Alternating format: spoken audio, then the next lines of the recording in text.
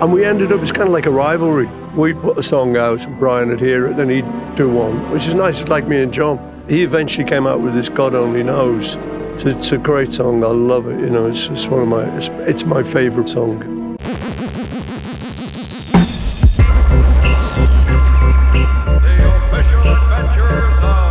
The Beach Boys, who have Surfing Safari and a lot of other great big hits, are from Hawthorne, California.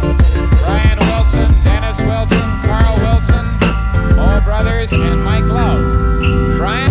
Hanging down from my window, under my windshield. Hello, friends. Welcome back to the Sail On Podcast. This is Wyatt in Nashville. I'm joined by the king himself, Jason Brewer. Thank you very much. And today we have a lot to get into. So let's get started with some emails. First up is an email from Grant Thompson.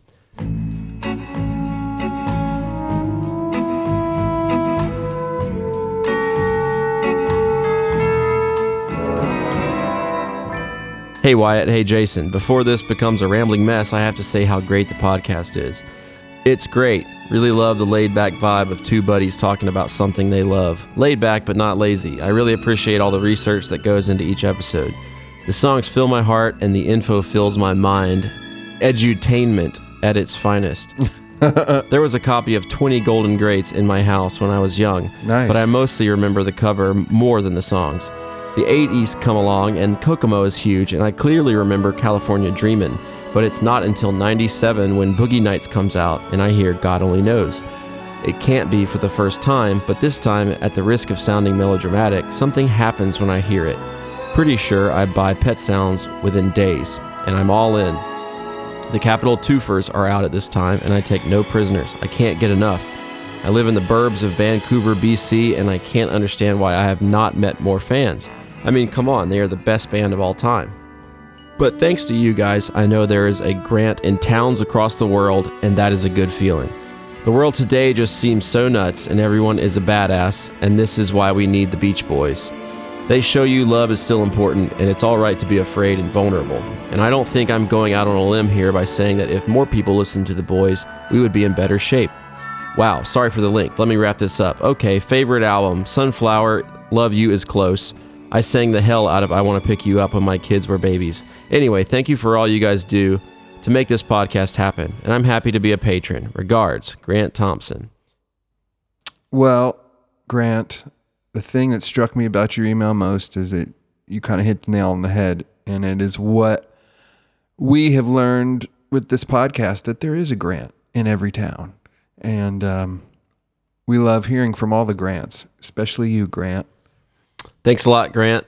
Thank you for writing, and I'm glad that we're helping you feel less alone and also more vulnerable somehow at the same time. And one more, we have email from Cheryl Preedy.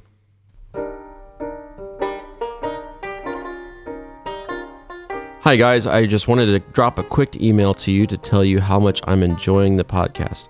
I've only listened to 5 episodes so far, but I'm fascinated by everyone and the detail you go into regarding my favorite band of all time. Before I discovered the podcast, I honestly didn't think there was anyone out there who loves this band as much as I do, but I admit it, you guys beat me. It's probably a given that my favorite album is Pet Sounds, no surprise there. It's just not my favorite album by the guys, but my favorite album of all time. I honestly think some of the most beautiful music I've ever heard is contained within this album, and nothing else comes close. But if we're talking albums other than Pet Sounds, my personal favorites would have to be either the Beach Boys Today or 2020, which may not be a popular choice, but I've always had a fondness for it, particularly Cabanescence, Never Learn Not to Love, and Do It Again, the latter of which sounds like classic early Beach Boys. Well, to me anyway. Thanks for starting the podcast, and I hope you continue to record for many, many episodes. I'm looking forward to hearing your thoughts on everything Beach Boy related, their later years, and especially your thoughts on Mike Love for obvious reasons. Thanks again, guys. Cheryl. Well, Cheryl, I too really enjoy 2020. I know Wyatt has some fondness for good pieces of that record too. 2020 was interesting for me. I remember when I first listened to it, I didn't love it. It was kind of like, why do they throw Smile stuff on here? But the sound of that record doesn't sound like anything else they did. And it's a pretty cool sound. It's kind of this interesting transitional time where it still sounds kind of 60s, but it's definitely leaning toward where they went with Sunflower. And, a lot of that had to do with their engineer, their great engineer, Steve Desper. So I know around these parts, we're some big Steve Desper fans. So 2020 is right up our alley. It kind of was a collection of some leftover songs in a way. So I think for that reason, some people don't love it as much as the albums previous and post. But I mean, there's some great songs on there, let's be honest. Yeah, I know you're a big fan of Time to Get Alone, as am I. Yeah, and also, that song's great, and obviously Cabinescence is brilliant, and Do It Again, but, those are all songs that were recorded previously. So for what it is, I mean, it's got a lot of great music on it, and I really enjoyed hearing a lot of the outtakes that came out digitally last year. But hopefully you've caught up with the podcast and you will get to hear your email. But yeah, thank you very much for listening. All right, so today I wanted to bring on another guest and somebody who is pretty much responsible for not only my existence, but my love of the Beach Boys, and that's my father. So I wanted to bring him on to share his perspective and his story. I think you guys will enjoy it. Southern California in the early 60s, man, it was a lot of fun. A lot of surfing, drag races, and riding the surf. So axe up your board and let's hang 10 with the Beach Boys.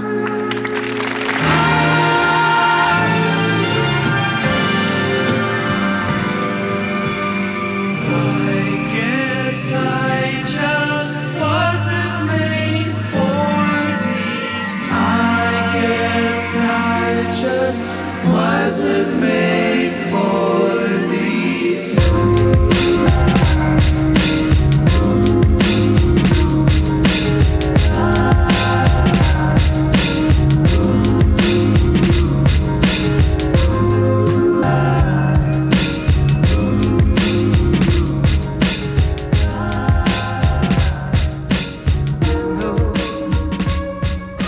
Hey guys, we are fortunate to have my own flesh and blood today. My father, Brent Funderburk. What's up, Dad? Hey, sonny boy. So, do you remember, Dad, the first time that you heard the Beach Boys?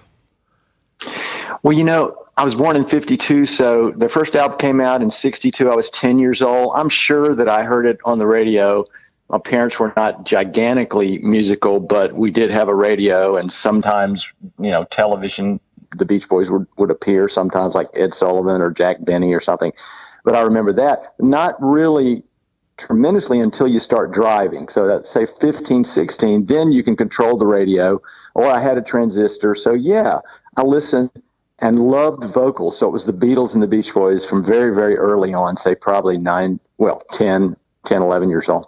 I was curious about if you remembered buying a Beach Boys 45 or an LP, like when you were in middle school or anything like that. Oh, absolutely. Or if your dad bought it for you or whatnot. Oh, absolutely. My parents would buy me strange records, like fake Beatles bands that they got at the discount, like the Dovells or something. It was really bad stuff. Of course, they had nice clothes on and their hair was combed. So, I remember saving my money with my twin brother, and maybe we'd go in together. Instead of buying a model car or a model of Frankenstein at the Woolworths of the Roses, we'd go to their record counter where singles were, and we saw, of course, the Capitol records, which was usually Beach Boys or the Beatles, and we'd buy a single at first because you could afford that. I guess it was like 50 cents or something. And then an album was like maybe $1.99 or $2.99. So I remember buying the first Beach Boys album that I bought, and I don't know exactly what caused this. Maybe it's just I had that much money, was Best of the Beach Boys Volume 1. And that was in about 65, 66. So I would have been, 14 years old? And that was a time, 13, 14, consciously becoming aware of music, got a microphone and an amplifier with my brother's guitar. We formed a band. The first band was called the Echoes. I don't know if you knew that. And we played Beach Boys. No. and Beatles in the garage where it echoed. We didn't have enough singers, so you sang with your echo, and I tried to sing all the parts like you do, Wyatt. Anyway, long answer. But yeah, I definitely remember the dawning and getting that album and fighting for the headphones, trying to listen to Best of Beach Boys Volume 1, because there was only one set of headphones, and usually Dad had them in the house. So that's my answer there. Did you and your brother have a hi-fi set like of your own, or did you have to share one with mom and dad, or what?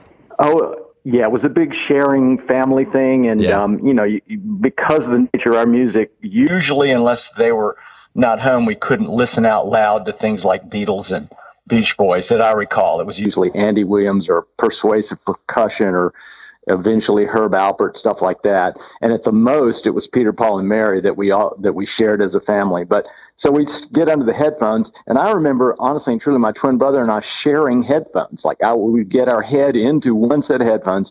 He'd have the left, I'd have the right, which was really insane. But because we were fighting to hear, that great music, I remember having epiphanies listening to, say, Catch a Wave on I think it was on Volume 1, but I just remember listening to Catch a Wave and just killing me, and over and over again, which is a thing that I do now as an artist in the studio, listen to music over and over and over again. And I remember looking at the pictures on the album and loving the closed eyes and the headphones in the studio and the Brian Wilson saying shh to the other guys, and imagining almost as I sang badly under the headphones that I was one of the Beach Boys. So, you went to school for art at East Carolina University, and then you also worked in a record store and did art displays in college for upcoming releases and concerts and such like that. So if you don't mind talking a little bit about that experience.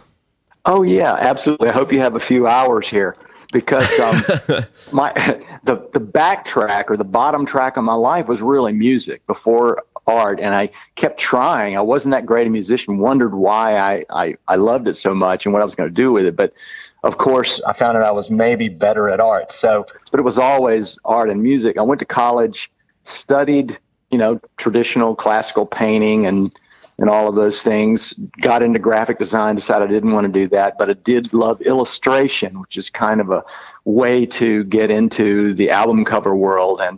And I was in when I went to college, I was in that dust jacket in Wonderland period in the 1970s, where so many things were coming out that were incredibly beautiful. Maybe, starting with Sgt. Pepper's and the idea that an album should resonate with the music, and there's a concept that runs through everything. There were cutaways and pop-ups and albums with zippers and scratch and sniff, like the Raspberries, and black albums and green albums, and it was just an amazing time. And I said, man, this is what I want to do. So fortunately, when I was in college, in addition to trying to train to be an illustrator, painter, I worked for a record company, a record store that was, the catbird seat. It was like the coolest place to be. I mean, you figure out people have to go there for their music. You can't really get it any other way. And it was hard for people with computers and internet to believe that, but that was the place. And after I did the cash register a few times, they forcibly took me away from the money. And I was able to do signs and posters and displays, and it was great because I remember doing Todd Rundgren. I remember doing probably some Beach Boys stuff, some individual Beatles, because this was like 1973 to maybe 1978, great period. And I did window displays that won awards, regional and national awards. One of them was I won first prize in a national London Records competition, and I was to go to Abbey Road and possibly meet Paul McCartney, and that was incredible. But it was the same weekend as my wedding with my wife, your mother, in 1977. So I decided to not marry her and go to meet Paul McCartney. No, actually the other part was that you could take $1,000, and that was a lot of money in 1977. So instead of going to England, took $1,000. The other part, the Beach Boys part, I'm bringing it back around, Wyatt, was that in searching for a job in 78, after I got my master's degree in illustration, I sent out a whole bunch of stuff to different companies, hoping record companies and design companies and so forth. Only got one real call that was kind of an offer at that point, and it was from actually Kitty Hawk Graphics, which was run by who at that time, Wyatt? Do you remember? Dean Torrance? Of Jan and Dean, it was Dean Torrance, and I talked to either his girlfriend or his wife. I hope they're the same person, but I can't remember exactly. But she said, you know what, we like your work, and maybe you can do some stuff for us. Wouldn't be full-time, but could be part-time, and I'm sure she didn't know that I was calling from the other coast. And then my question was, could I move all the way to California with my soon-to-be wife and for part-time work? And my answer was no. So somehow during that period, I got into teaching, and that was great. And I was able to be an artist, but my dream of sort of the illustrator of Beach Boy and other album covers never really was fully realized, even though I have designed some album covers. So that's my story about my college interest. A lot of people don't know that Dean Torrance was a designer and had a big hand in a lot of really awesome album artwork in the 60s and 70s. Oh, yeah, including Beach Boy at least one Beach Boy album, the one that looks like... Yeah, I mean, he came up with the big logo on like 15 Big Ones, like the logo they used for years and years. That's Dean Torrance. Yep, and he also did the Love You. Yep. He did MIU. He did Pacific Ocean Blue for Dennis. Yep. He did a bunch of Harry Nilsson, and he did... the Turtles, Sagittarius, which we've talked about before. He did, obviously, Jan and Dean. He did Everly Brothers. He did a bunch of stuff. Band, but Steve Martin. Yeah, that's right. Amazing stuff. It wasn't my first choice because I already, I sent out things to my first choices, the ones who did like albums that you could unfold and live in while you listen to the music. I mean, it was just an incredible period. Yeah. Well, I joked too, at the end of that period, about 1977, all of a sudden, as I was looking for work, the world switched from big albums to a new format. And what was that, Wyatt? Starts with a C, and they're small. Cassette tapes. Yeah, hell yeah. I was thinking, cassettes. I was trying to figure out what year 8-track came out, but I guess that wasn't a big deal. 8-track was kind of an anomaly. It didn't last very long, and they were horrible, and they were always broken. Believe me, they all came back to the store. But the other thing was cassettes, and all of a sudden, all the album art was on a little tiny piece of paper wrapped around something, and as soon as you opened it, it fell out into the toilet. It was horrible, and you couldn't read it, and so it was kind of funny.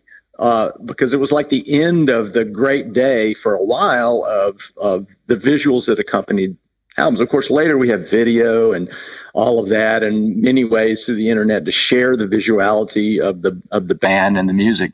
But there was a time when it dwindled down to a little teeny tiny nothing, and the music was big and the art was small. So blah, blah, blah, decided to go into teaching at that point.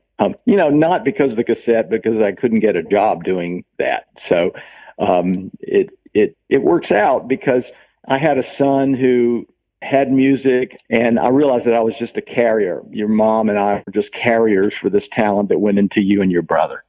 Well, I appreciate you saying that.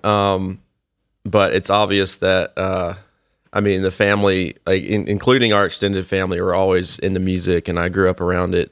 I think harmony music was just kind of in my blood already. And then kind of growing up around the Beach Boys and the Beatles and all that stuff, whether I liked it or not, that was kind of just ingrained in me. Yep. Our family would get together and make music, if you want to call it that. Thank God you came along and it became more like music. But all of us played something, amateurs and some semi-professionals. But the other part, I guess, is music-wise, Wyatt, it didn't dawn on us that you were going to be really a musician until there were a couple of events. One was that instead of playing with your toys, we found you as a baby strumming on the heating vents in the floor making music, and we couldn't get you away from the heating vents because it was like a vibraphone or something. And then, of course, there's that moment that I came home from work, and you were probably 15, you can correct me on this, and you had recorded with 2 tape recorders different tracks, piling them up so that you recorded all of the parts of Surfer Girl. And you said, "Hey, Dad, listen to this." And you put it on. I said, "Well, that sounds like a demo recording of the Beach Boys. It's really, really good." And you said, "No, Dad, I did all that." And I cried. because that's a moment where I recognize that that's what you will be doing all the rest of your life. It was a great moment. It's one of those things that kind of crept in and out of my life until I was probably 16 or 17, and when I could really appreciate the Beach Boys music, like the when you take it to the next level, when you get it. I think people have that moment where it's like, oh wow, there's something here that's beyond Surfing USA. But yeah, so going back to kind of your roots and North Carolina, which wasn't really a hotbed for like touring acts, but the Beach Boys did come through there a few times. True. Mom got to see them in 1965 at the Charlotte Coliseum. Oh yeah, she was so lucky. The striped shirts. Yeah, correct me if I'm wrong, but you got to see them at, I think the East Carolina University show was the first time you saw them in November of '72. I think it was the first show I saw them was they were really touring Sunflower. It was a big band, and that was 71 maybe. It was either Duke or Chapel Hill, because we would travel almost every weekend with $5 and whatever else we had to eat. And there was a lot of sharing going on. Concerts were ridiculously everywhere, mostly at college campuses. So we traveled to see the Beach Boys without Brian Wilson, of course, but with a full slew of a band. This was amazing. I mean, it had horns. I'm sure Daryl Dragon was playing keyboards. It was just a big band, and it was fantastic. And it was with, believe it or not, Grateful Dead. But the Beach Boys were incredible, and they played much of the stuff from Sunflower. The second time was in probably, I think it was 72. You can help me with that, at East Carolina. And previous to that, I believe I wrote a review. I and my good friend wrote a review for the newspaper of the Beach Boys' new album coming out. But this was with Blondie Chaplin and Ricky Fataar, that version of the band. So they changed dramatically within a year or two.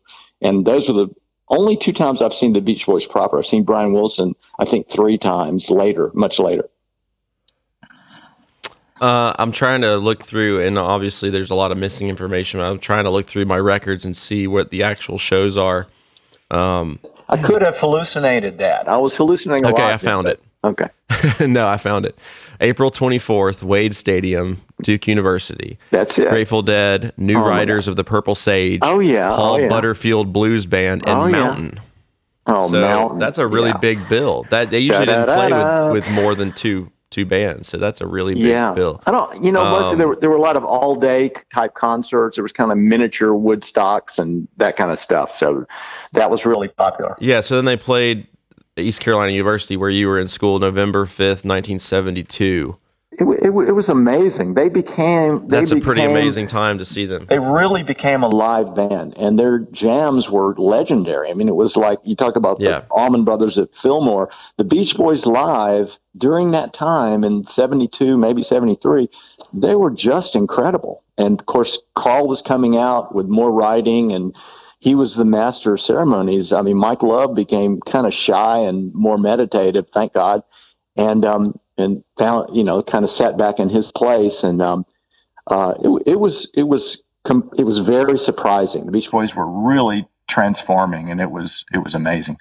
Yeah, I'm super jealous of everybody that got to see those few tours in the early '70s. It might have been the best live group they ever had. It was pretty amazing. Oh yeah. Getting back around to the album art, for me, I always kind of overlook the album art because it's just kind of. A lot of it just seems like it was thrown together at the last minute for the record, or just they didn't put a whole lot of thought into it. But there's still some really cool covers that they did, whether it's intentional or not, and some really bad ones too. Starting with 5, we'll do our favorite Beach Boys album covers. Well, I have a whole bunch of them crowded into the top 10, and they don't get to 5, like Friends, Holland, All Summer Long. All those guys are great covers, and they fit in my stuff. But the ones that are top, I'm going to put number 5 is Pet Sounds, because, again, aesthetically, I don't agree with the combination of the music and the outside. However, now I associate it with kind of the naivete and the goofiness and the last of their childhood moving into adulthood. The color kind of fits. There's green, brown. There's melancholy to it. It's just kind of winter where they have jackets on, even in California, with these animals. and the green and yellow and brownishness, kind of muted, cryptic, quiet. And then there's the Cooper black lettering on the front. Then the back is like this unsophisticated, haphazard anomaly of pictures of them in striped shirts. Yeah, like the confusion where they went of the, to they went to Japan, and that was always interesting to me because I looked at that on the record that you bought, that you gave me when I kind of moved out. Yeah, I would look at that and just be like, why are they wearing samurai costumes and holding swords? Like, it has nothing to do with anything. It didn't make sense. But they just had come back from Japan and had all these pictures, and they were just like, let's throw these on the album. Yeah, the Japanese costumes made as much sense as the animals on the front, which didn't make sense. So it was just surreal.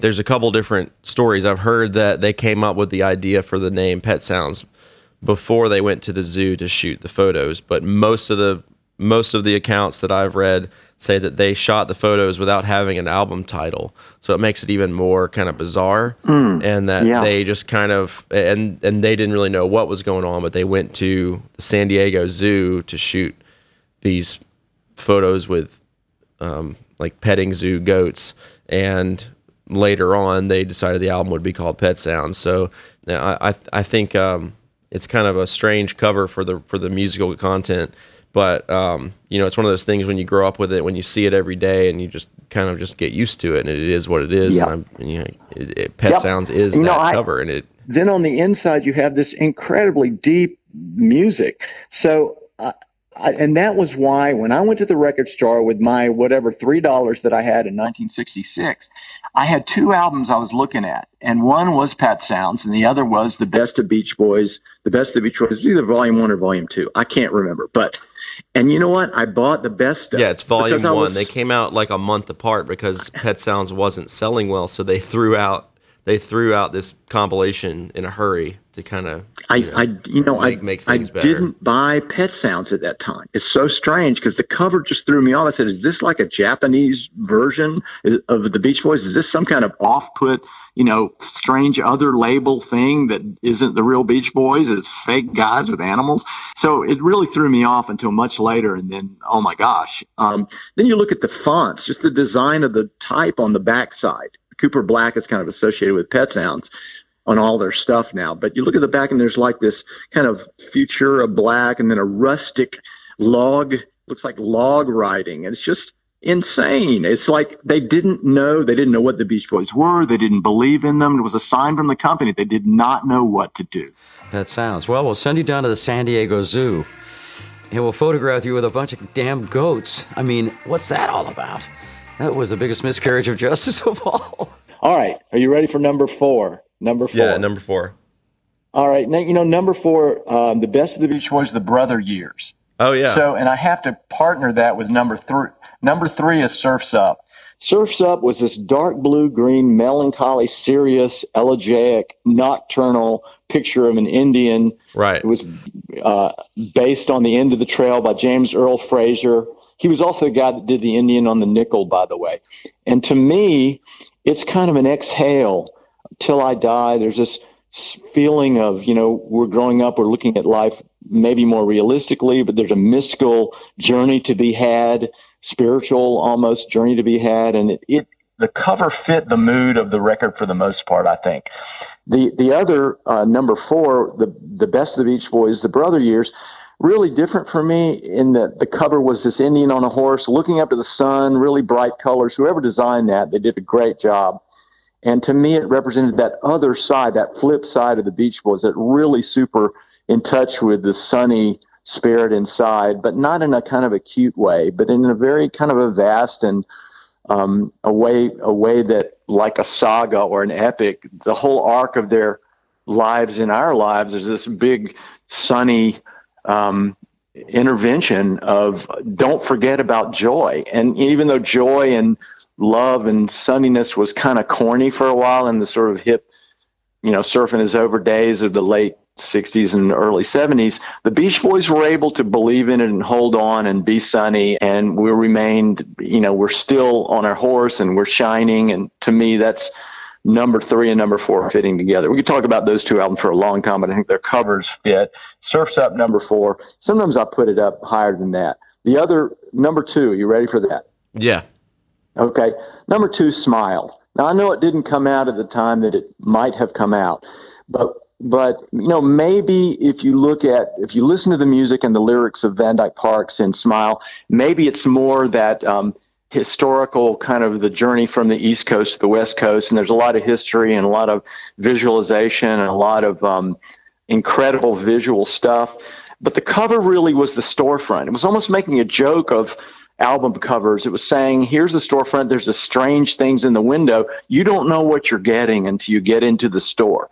And it was comical and kind of pop, and the music inside was diverse and symphonic and experimental. And I just think it was a great entry point. It was Brian's concept. He wanted to do the Smile Shop. And I think it was because he was really into humor albums, like comedy albums. Yeah. And part of that was, the album was going to have a lot of comedy bits on it too, that he didn't really know how to fit. Another thing that he didn't know how to fit in there was all these, they recorded hours and hours of comedy bits. That aren't very funny for this album. But yeah, it was commissioned from Frank Holmes, who was friends with Van Dyke Parks. Yeah. And it was based on an abandoned jewelry store near his home in Pasadena. Yeah, that's fantastic. But yeah, there's a lot to talk about that. We're going to talk about that on the show at length, of course, in the future coming episodes. If it had come out, I might have continued being inspired to go on into just album cover art. I wouldn't have been a teacher. Yeah. Because it would have changed the whole arc of my life. So I'm glad it didn't come out then, because I got to see Brian do it live, and that wouldn't have happened either much later. Right. But I just think that was a great moment. And you said the key point is that it was Brian's concept. I think the Beach Boys often apparently was an afterthought. They didn't have as much concern about the visuals as maybe, let's say, the Beatles did, who were in some kind of design continuum where they were around artists and designers who were always saying, well, what do you want to do? And of course, John and Paul always had visual ideas. And there's a rumor, I wanted to share this, and you probably know this. There's a rumor that Paul McCartney at one point told Brian Wilson that the Beach Boys should, quote, pay a little more attention to their album covers. Have you heard of that before? No, I haven't. That's great. Well, I wonder if it did happen, I wonder if that's before Smile or after Smile, because certainly Brian had to be looking look at Sgt. Pepper's, look at Rubber Soul, look at Revolver, and he had to be looking and thinking about that, which I think led in some way to the number one choice I have is Best Beach Boy Album Cover, which seems to be maybe greater agreement between the different contingencies that make an album cover at the time that they did that. And it seemed agreeable with the Beach Boys and Brian Wilson and the company as well, even though the album was at that time kind of a flop. The number one, do you know which one it's going to be, Wyatt? I think you do. It's Friends or Sunflower? Okay, you got it. Sunflower. That's my number one pick. That's my number one pick. All right, that might surprise some, but to me, in terms of the resonance between the kind of music and the cover and the fold of the images, the montage in the center and the back, it was exactly like the music. To me, it's kind of the Beach Boys' White Album. It has a little bit from everybody. Everybody's individuating. Brian is not absolutely the lead guy in Sunflower in the music. Of course, he's one of the family. And the whole thing is pictured as a family. Wrong or right, true or untrue. Everybody has their moment. Dennis is coming forward. Carl certainly is. Al's coming forward. And you see them in their different, say, costumes or individuated personas on the cover. And I know that when I listened to that music, it was one of the only albums that I could hold the Beach Boys album in my hands and say, yes, okay, this song, and there's Bruce, and Bruce was coming forward. So it all fit. Whereas other albums like Pet Sounds, I would hide the album cover because it had nothing to do with the music, and I would close my eyes, and then I would see what I wanted to see. But Sunflower was smack on, perfect connection between audio and visual, and that's my number one. Yay! All right, yeah. So Sunflower is obviously one of the best Beach Boys records. I know it's your number one or two, and we haven't even talked about the music, but I think, that's obviously part of what goes into this ranking as well. But yeah, I've said this before. I think Sunflower is the best. For me, it's the best Beach Boys album. It's the most representative. Yeah. It's the best of all of us. Whereas Pet Sounds is Brian Wilson's soul, and the Beach Boys are his.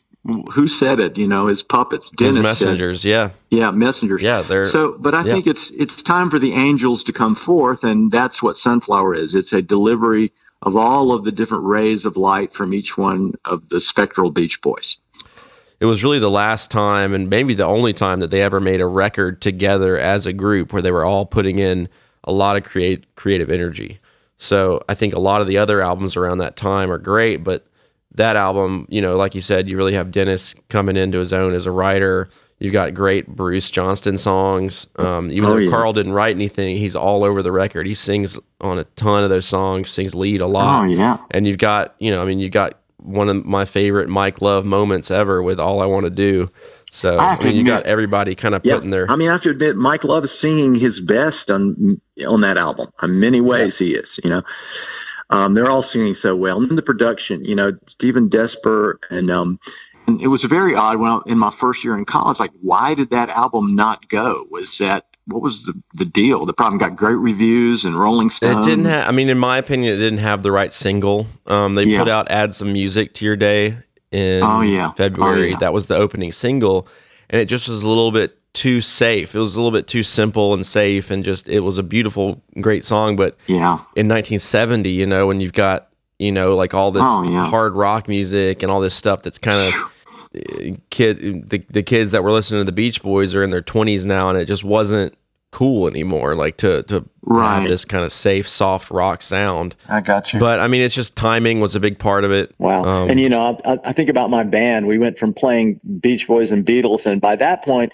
we got a new guitar player, and he wanted to shine. So we didn't know what we were doing. We were playing Cream and Hendrix and stuff like that. So it was more heavy, hard rock, bluesy stuff. And so, but I'll tell you what, when I was in college and roughing it out that first year or two, the Beach Boys Sunflower saved my life. Absolutely. So a cool thing about the Sunflower cover, it was shot by Ricky Martin, Dean Martin's son. Yeah. So I thought that was cool. That's really cool. Yeah, great photographs. Oh my gosh. It was on a golf course somewhere. Anyway, so our top five are completely different, and I'll just go over mine. Yeah. My number 5 is Wild Honey, which I've always loved because it's a picture of a stained glass window in Brian's house in Bel Air. And I thought that was such a cool, just a simple but really beautiful album cover. The honeybee, that whole thing. And then my number 4 is All Summer Long.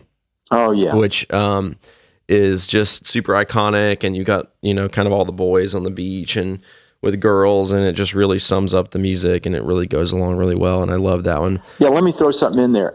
This is my top 10, and I love it more and more, and it's been copied so many times. But the kind of geometric Mondrian-like division of photo collage stuff, I love the fact that those colors, if you look at them, it's all summer long, but it's really, Brian Wilson, it's poignant because it's on the edge. It's the end of summer. Clearly, it's changing. It's getting cooler.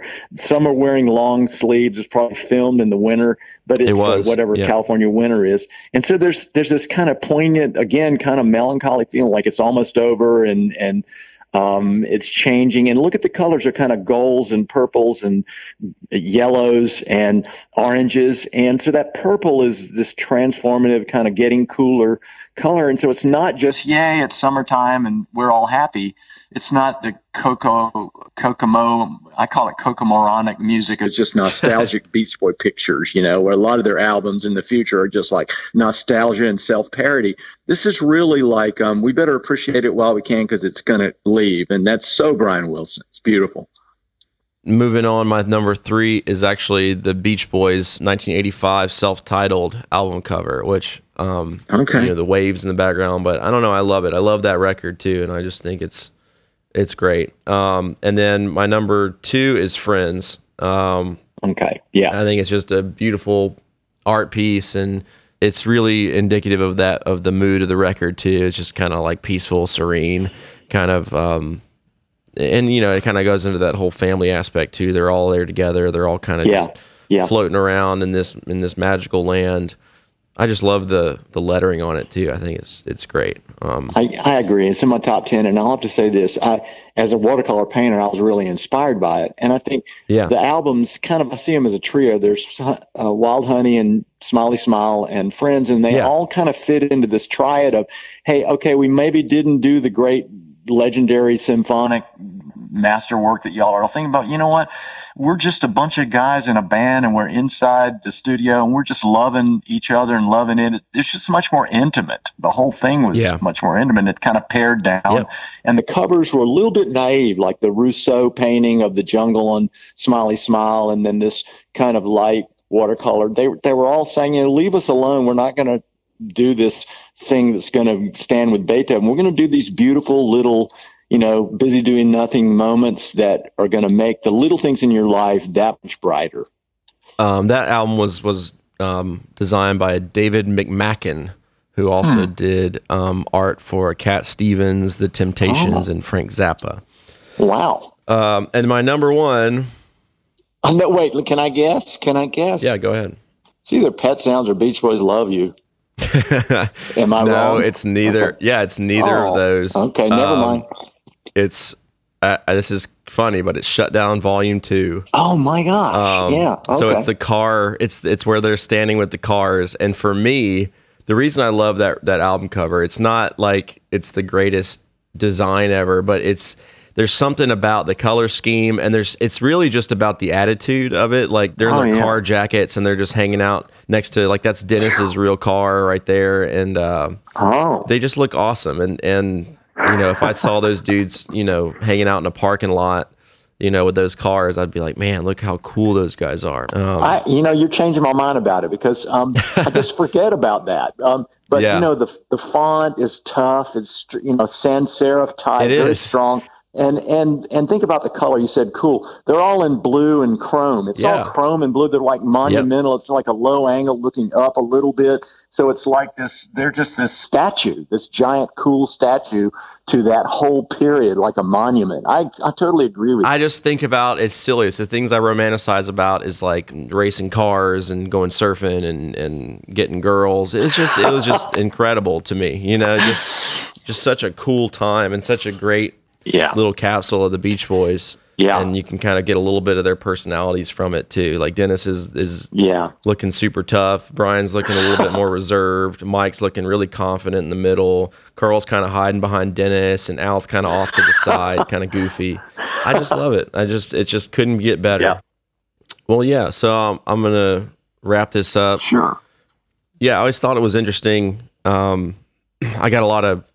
read a lot of them, but I get a lot of emails from either fathers or sons, or sometimes fathers and sons, that write in talking about how they both kind of discovered the Beach Boys differently and stuff. So I kind of grew up not really having a choice, but just being around it, just along with a lot of other music. But, I don't know how different I would have ended up without the Beach Boys music, or, just that musical taste in general that you passed down to me. So, really glad to have your opinions on here, and hopefully we can do it again at some point.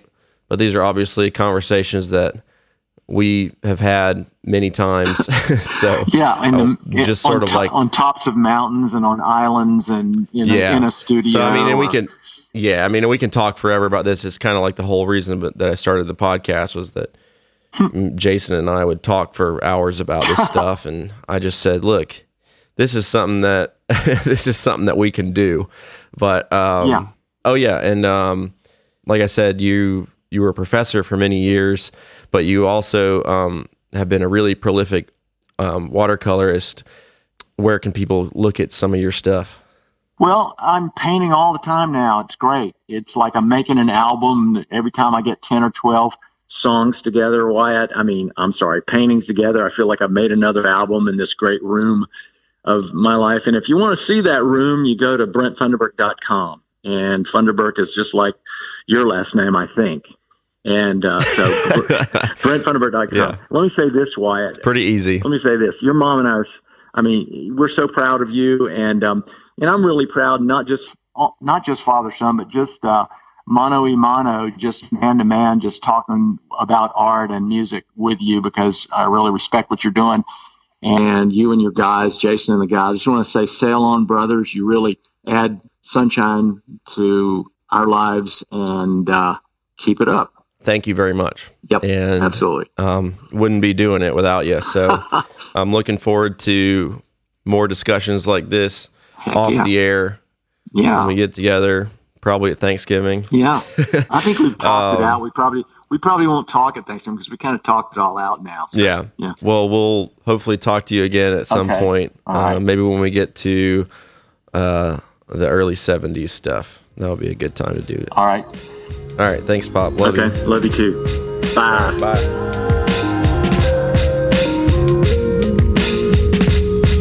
He said, Mayor, I'm going to write, and I'm going to make the greatest rock album. That's when, things were starting to get a little bit heavier. And he just said, I'm going to do the greatest album. And he did it. I remember when the album was completely finished, and he brought home the demo disc of the album. And we just, laid down on the bed and just listened. It was like heaven. I mean, he was so proud. All right. I hope you guys dug that little interview with my pop. We could talk for hours and hours about the Beach Boys. We do, in fact. But I especially was interested to hear about his favorite album covers.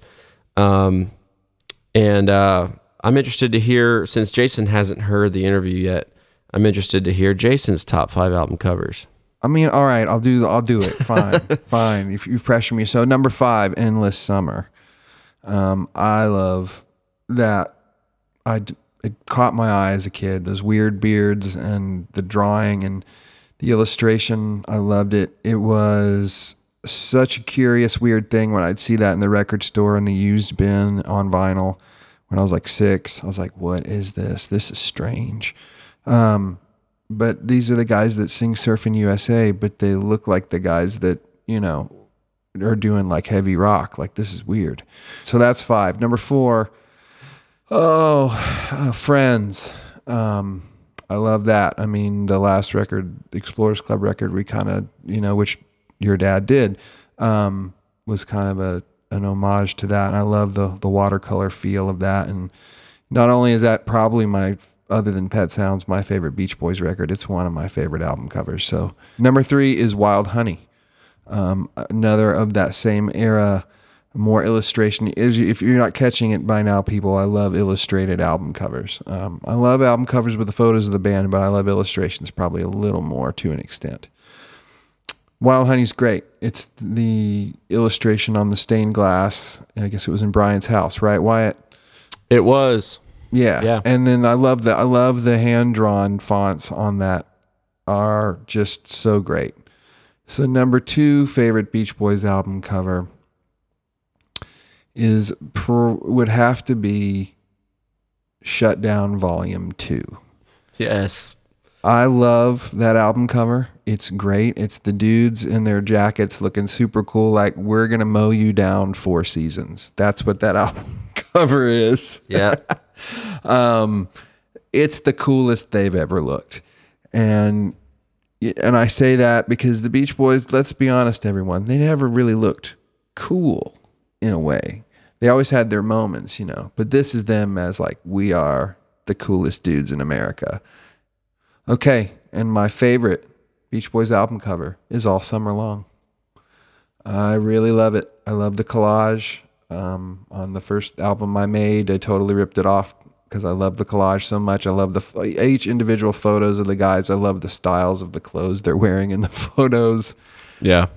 And I imagine it was just kind of thrown together thing from photos they'd done from a photo shoot. And it wasn't really hey, we're going to make a collage. It was kind of like, what are we going to do for an album cover? And I know Al missed the photo shoot, right? Yeah. So, I mean, it's still my favorite because it is the spirit of the band to me, that album cover, everything about it. So those are my favorite Beach Boys album covers. Well, everybody listening knows that I'm I had 4 of the same 5 that you picked. Nice. Pretty wild. I mean, and I know you kind of are this way, definitely, Wyatt. But for me, when I visualize like an album cover of something I love, whenever I hear that album, I can't stop thinking about the cover, but also about the colors on the album cover. Well, sure, yeah. And so, that's the thing. So I associate all those songs with that stuff, and those are always my favorite ones. Whenever I listen to them. So, like when I listen to not Shut Down, but when I listen to like I don't know the Little Deuce Coupe album, I kind of don't really think about that cover that much, but those other ones really sit with me. I don't know, that's a weird thing, but hey, that's what makes great album. I'm a big album art person, so that's a thing that I really care about. It has to be great as the music on the disc. Speaking of great music, we are continuing dissecting the album called Pet Sounds. This week, we're talking about a song called God Only Knows.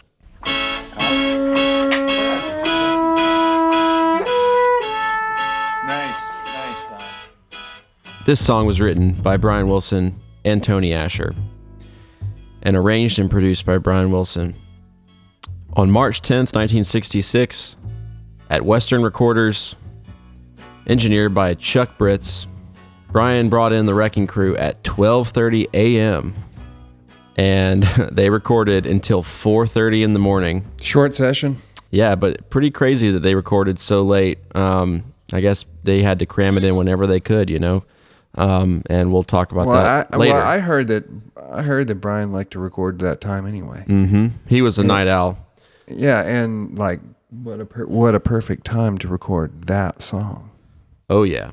This particular track took some rehearsals. You can hear them spending a lot of time on the instrumental break, which had some strange changes and kind of changed rhythms from kind of a swing, triplet feel to a standard eighth note feel. So they were going over that, and there's a great little part where they're not quite getting it right, and Don Randy, the keyboard player, is playing the upright piano with the strings taped down with masking tape, which gave it that awesome sound. He kind of suggested that they play it more staccato, and it gave it that really strong, kind of pronounced classical feel to it. Well, that part, it was...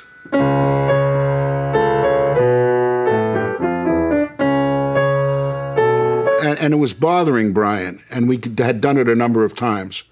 And my suggestion was, Brian, why don't we play it short? He said, what do you mean? Almost pizzicato. Brian? Yeah. Why don't we do it short?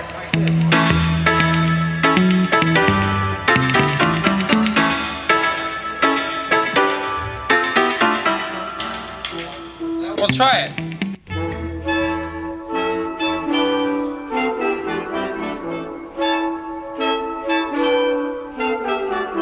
That's nice. Let's make it. Shows how much they really did together in the studio and kind of collaborated. Oh yeah. In the rehearsal part of the process, which, like I said, we don't really get to hear that often, so it's really cool. On the horns, you've got alto flutes and flutes by Jim Horn, Bill Green, clarinet by Jay Migliori, bass clarinet and clarinet by Leonard Hartman. Take one. God only knows. The track starts off with the upright piano, like I said, with Don Randy, and the harpsichord by Larry Knechtel. You've got the picked Fender bass by Ray Pullman and the upright bass by Lyle Ritz. And then on the drums and sleigh bells, you've got Hal Blaine, of course. One more take. And then playing the little clip clops, that's Jim Gordon, and those are actually plastic orange juice cups that he's playing on. And then you've got Terry Melcher, of course, playing tambourine on this track. And then playing accordion, you've got Carl Fortina and Frank Morocco. In the accordion, so can you blend those notes into the changes? Sort of. Okay, here we go. So yeah, from the intro, you've got the French horn playing the motif that we're all very familiar with that comes back later on several times.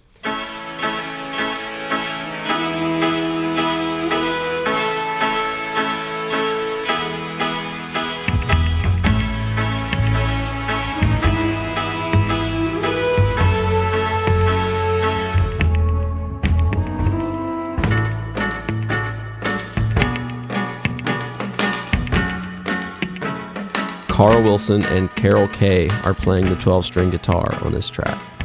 I had no idea that Carol Kaye played guitar on this track. Pretty cool. Awesome. Violins by Sid Sharp and Leonard Malarski, viola by Daryl Terwilliger, and cello by Jesse Ehrlich.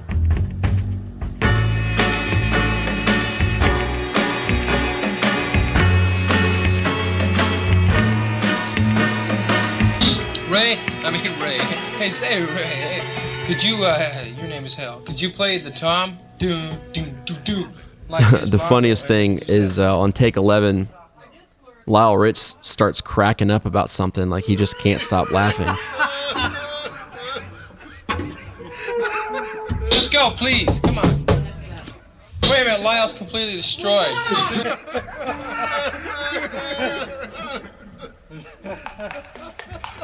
That's it for Lyle.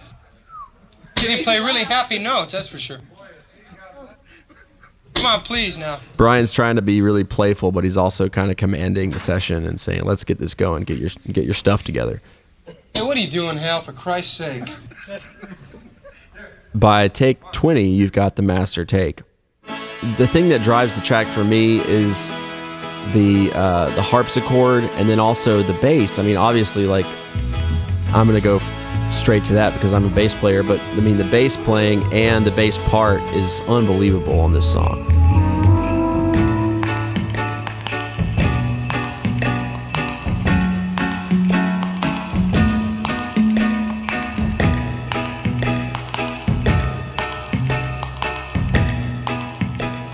It makes the track, man. It really does. I mean, it's one of the things that just sets this song apart from other pop songs and gave it really an otherworldly feel. I mean, the chord progression is already strange, but then having the bass play almost like a measure behind the rest of the group, playing thirds and fifths and sevenths and in almost a different key at times.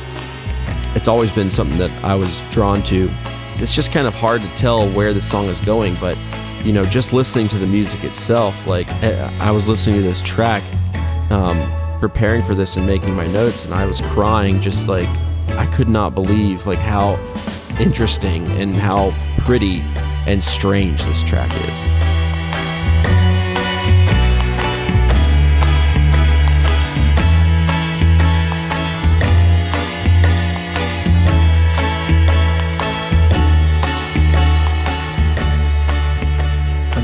Aside from the lyrics, aside from the vocals, which we'll talk about in a minute here, and the everything else about it, this track alone is a masterful work of art that really only Lennon and McCartney and a few other people have ever equaled.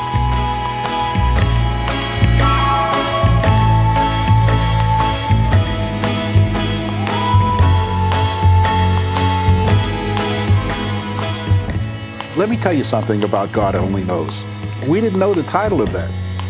So when we were playing it, you knew it was kind of a very special song, just the way it's chorded.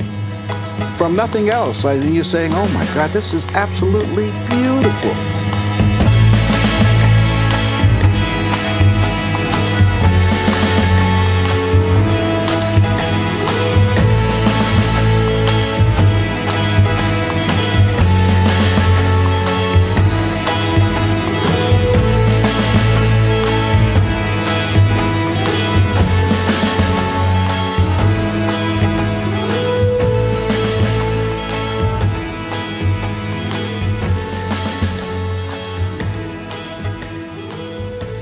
I just don't know what else to say about it that I can put into words in the English language. You know what I mean? Like it's just it just brings me to a place that I can't explain from a musical standpoint. And I've heard a lot of music, and I still have never heard anything like this. And just like tears welling up behind your eyes. I mean, the whole song is just this crazy barrage of emotion, but there is so much quietness in this track. Anyway, so the one thing about the track that I wanted to mention is that they did an overdub of a saxophone solo. It was a failed experiment that we jarring. Yeah, that luckily we can hear as as an educational piece now, but it never made the record.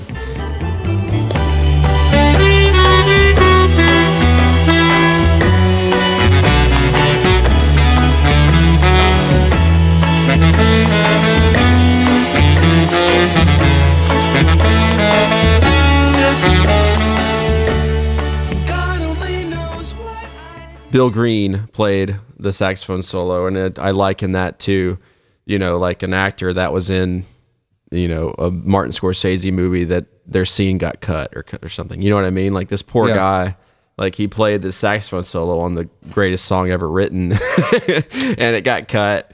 So he probably tells people all the time. He's like, yeah, well, I played saxophone on God Only Knows, but, you won't hear it, but it's there. If you get the box set, you can hear me. Anyway, so I don't know if like Brian got any sleep that night, because they were back doing several songs of vocals at Columbia Studio that same day. They did start doing vocals for this track on March 10th, and then came back and finished them on April 11th. So here's where there's a little bit of controversy, and I think that you and I are in agreement about this. On the Pet Sounds box set, there is a track that's labeled as God Only Knows Brian Sings Lead. I think David Leaf was the one who labeled this originally, and it has been passed around and labeled as such in other instances since then. But upon doing my own research and then just kind of critical listening and, using every resource that I have, I can definitively say it's not Brian singing. It is Carl. And I think it was a little bit rushed, and I think everybody was a little bit tired. And it sounds very different. There's a different kind of delay, echo on the vocal. But yeah, I mean, I'm 99% sure that it's still Carl. And some people think that it may be Carl with Brian doubling, but I'm pretty certain that it is just Carl. God only knows what I'd be without you. If you should ever leave me, the life would still go on, believe me. The world could show. It always sounded different, never sounded necessarily like Brian to me. I'm always like, really? Is that him just trying to imitate Carl? That's kind of weird. Yeah. But I mean, in passing glance, you can say, oh yeah, that sounds like, okay, cool, Brian did it. But then if you really dig in and listen like you did, and then I think you and I talked about this a few months ago, and I did the same. Yeah. Yeah, man, I'm with you. I never gave any thought to who would actually, sing lead on what song. The only exception to that I recall is that when we were writing God Only Knows, I can remember Brian at some point saying, Carl's going to sing this and it's going to be fantastic. I said, this would be really good for Carl. And he goes, you're right, it would be good for Carl. I said, no, maybe I should do it. He goes, no, Carl. So we taught it to Carl, and he went in there and knocked it out. I may not always love you, but long as there are stars above you, you never need to doubt it. I'll make you so sure about it. God only knows what I'd be without you.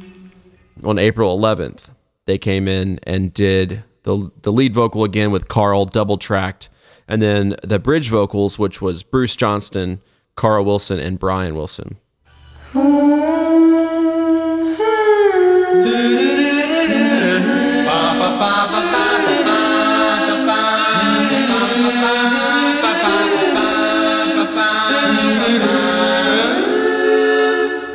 And God only knows what I'd be without you. There is a difference in the vocal on the mono and stereo version. On the mono version, on the final tag, it is Brian doing the lead part and then Bruce following, and then Brian also doing the high part at the end. On the stereo mix, it's Carl doing the lead part and then Bruce following. God only knows what I'd be without. God only knows what I'd be without. And God only knows what I'd be without. God only knows what I'd be without. There is an extended tag that was not released officially, but it came out years later, again on the box set, where you've got a bigger vocal group doing an outro, and it was Bruce, Carl, Brian, Terry Melcher, and Diane and Marilyn, the Honeys. Mm-hmm. And I'm glad it didn't make the final mix because it's just too much. It's too much, yeah. It's just a little bit over the top. God only knows what I'd be without you. God only knows what I'd be without you. God only knows what I'd be without you. God Only Knows took me and Tony about an hour to write. It came very fast. It came just like that. And he and I were both astonished with it. We said, we have a classic song on our hands here. And I almost got tears. I mean, it was like a beautiful tune that we had written together, you know.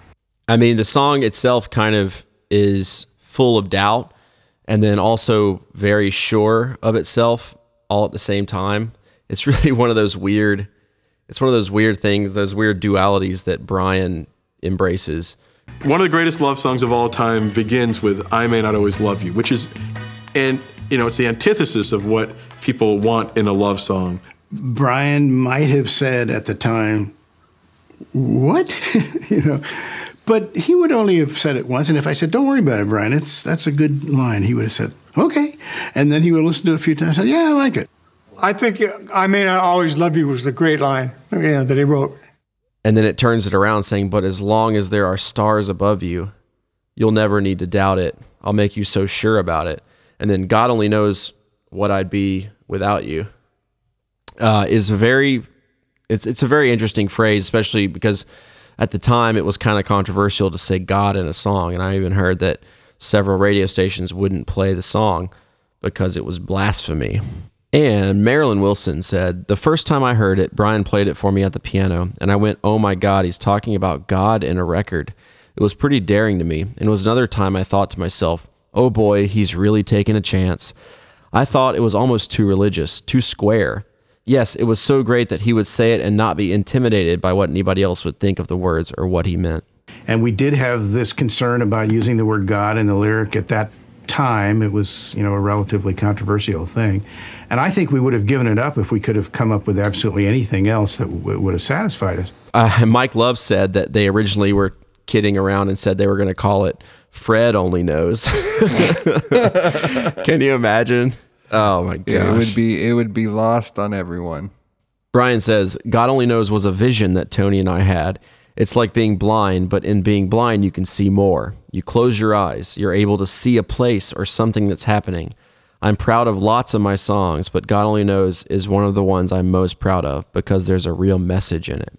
And Tony Asher says, this is the one song that I thought would be a hit record because it was so incredibly beautiful. I was concerned that maybe the lyrics weren't up to the same level as the music. God Only Knows is, to me, one of the great songs of our time. I mean, the great songs. Not because I wrote the lyrics, but because it's an amazing piece of music that we were able to write a very compelling lyric to. It's the simplicity, the inference that I am who I am because of you that makes it very personal and tender. It's just a very incredible piece of music. It's so brilliantly put together, and I got to sing it. He thought that Carl's voice would be perfect for it, and it was. I mean, Carl sings it beautifully, and it was a staple of their live show for many, many years. And even after Carl's passing, they still play it and do a nice tribute to Carl, which is always beautiful. And I always think of Carl, obviously, when I hear this song. And that motif that we hear at the intro with the French horn is repeated a couple times in the strings and in the flutes, and then at the end with Brian singing it. What would I be without you? And then the French horn repeating him and around. It's really awesome. I really don't have a lot to add to the conversation about this, Wyatt, because this song is one of those songs that it speaks for itself. I mean, it's brilliant. Carl's lead vocal is brilliant. The composition of the music is unmatchable. The lyrics are as good as the music. It's perfect.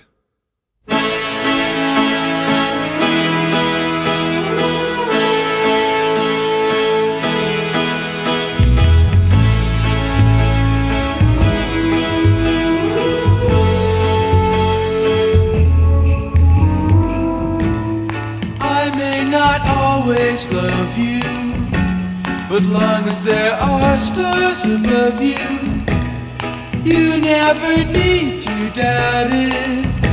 I'll make you so sure about it. God only knows what I'd be without you. If you should ever leave me, well, life would still go on. Believe me, the world could show nothing to me. So what good would living do me? God only knows what I'd be without you.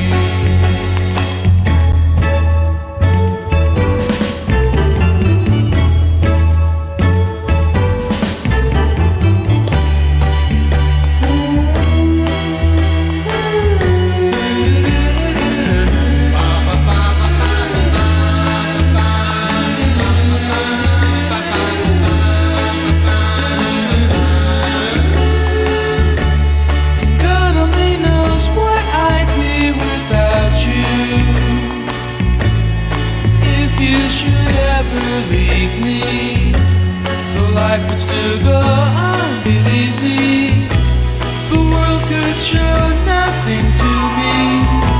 So what good would living do me?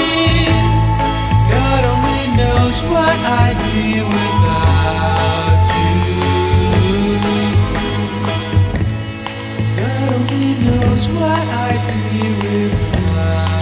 God only knows what I'd be without. God only knows what I'd be without. God only knows what I'd be without. God only knows what I'd be without. God only knows what I'd be without.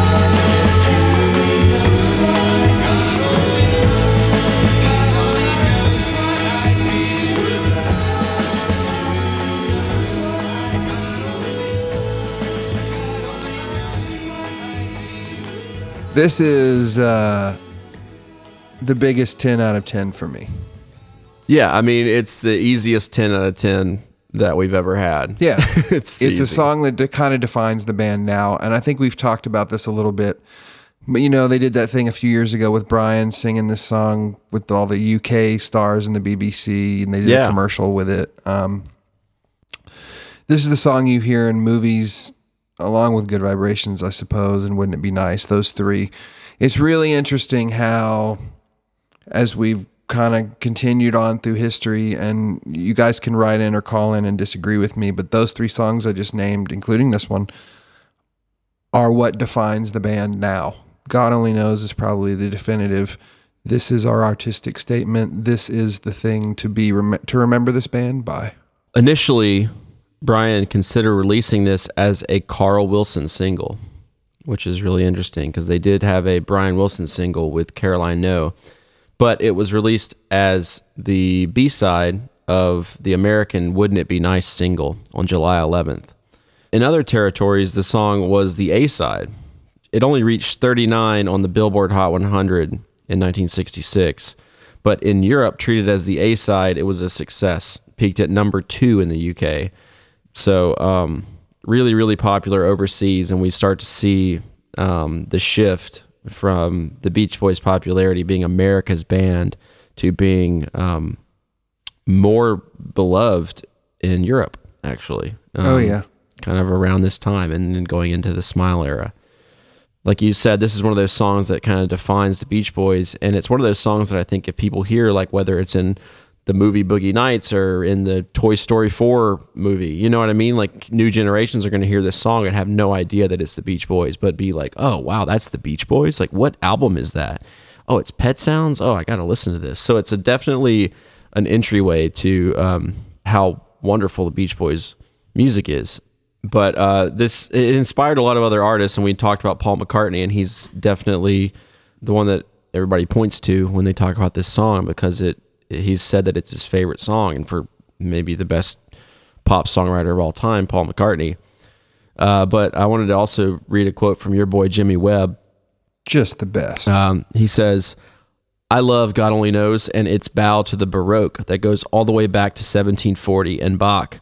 It represents the whole tradition of liturgical music that I feel is a spiritual part of Brian's music. 100%. And Carl's singing is pretty much at its pinnacle. It's as good as it ever got."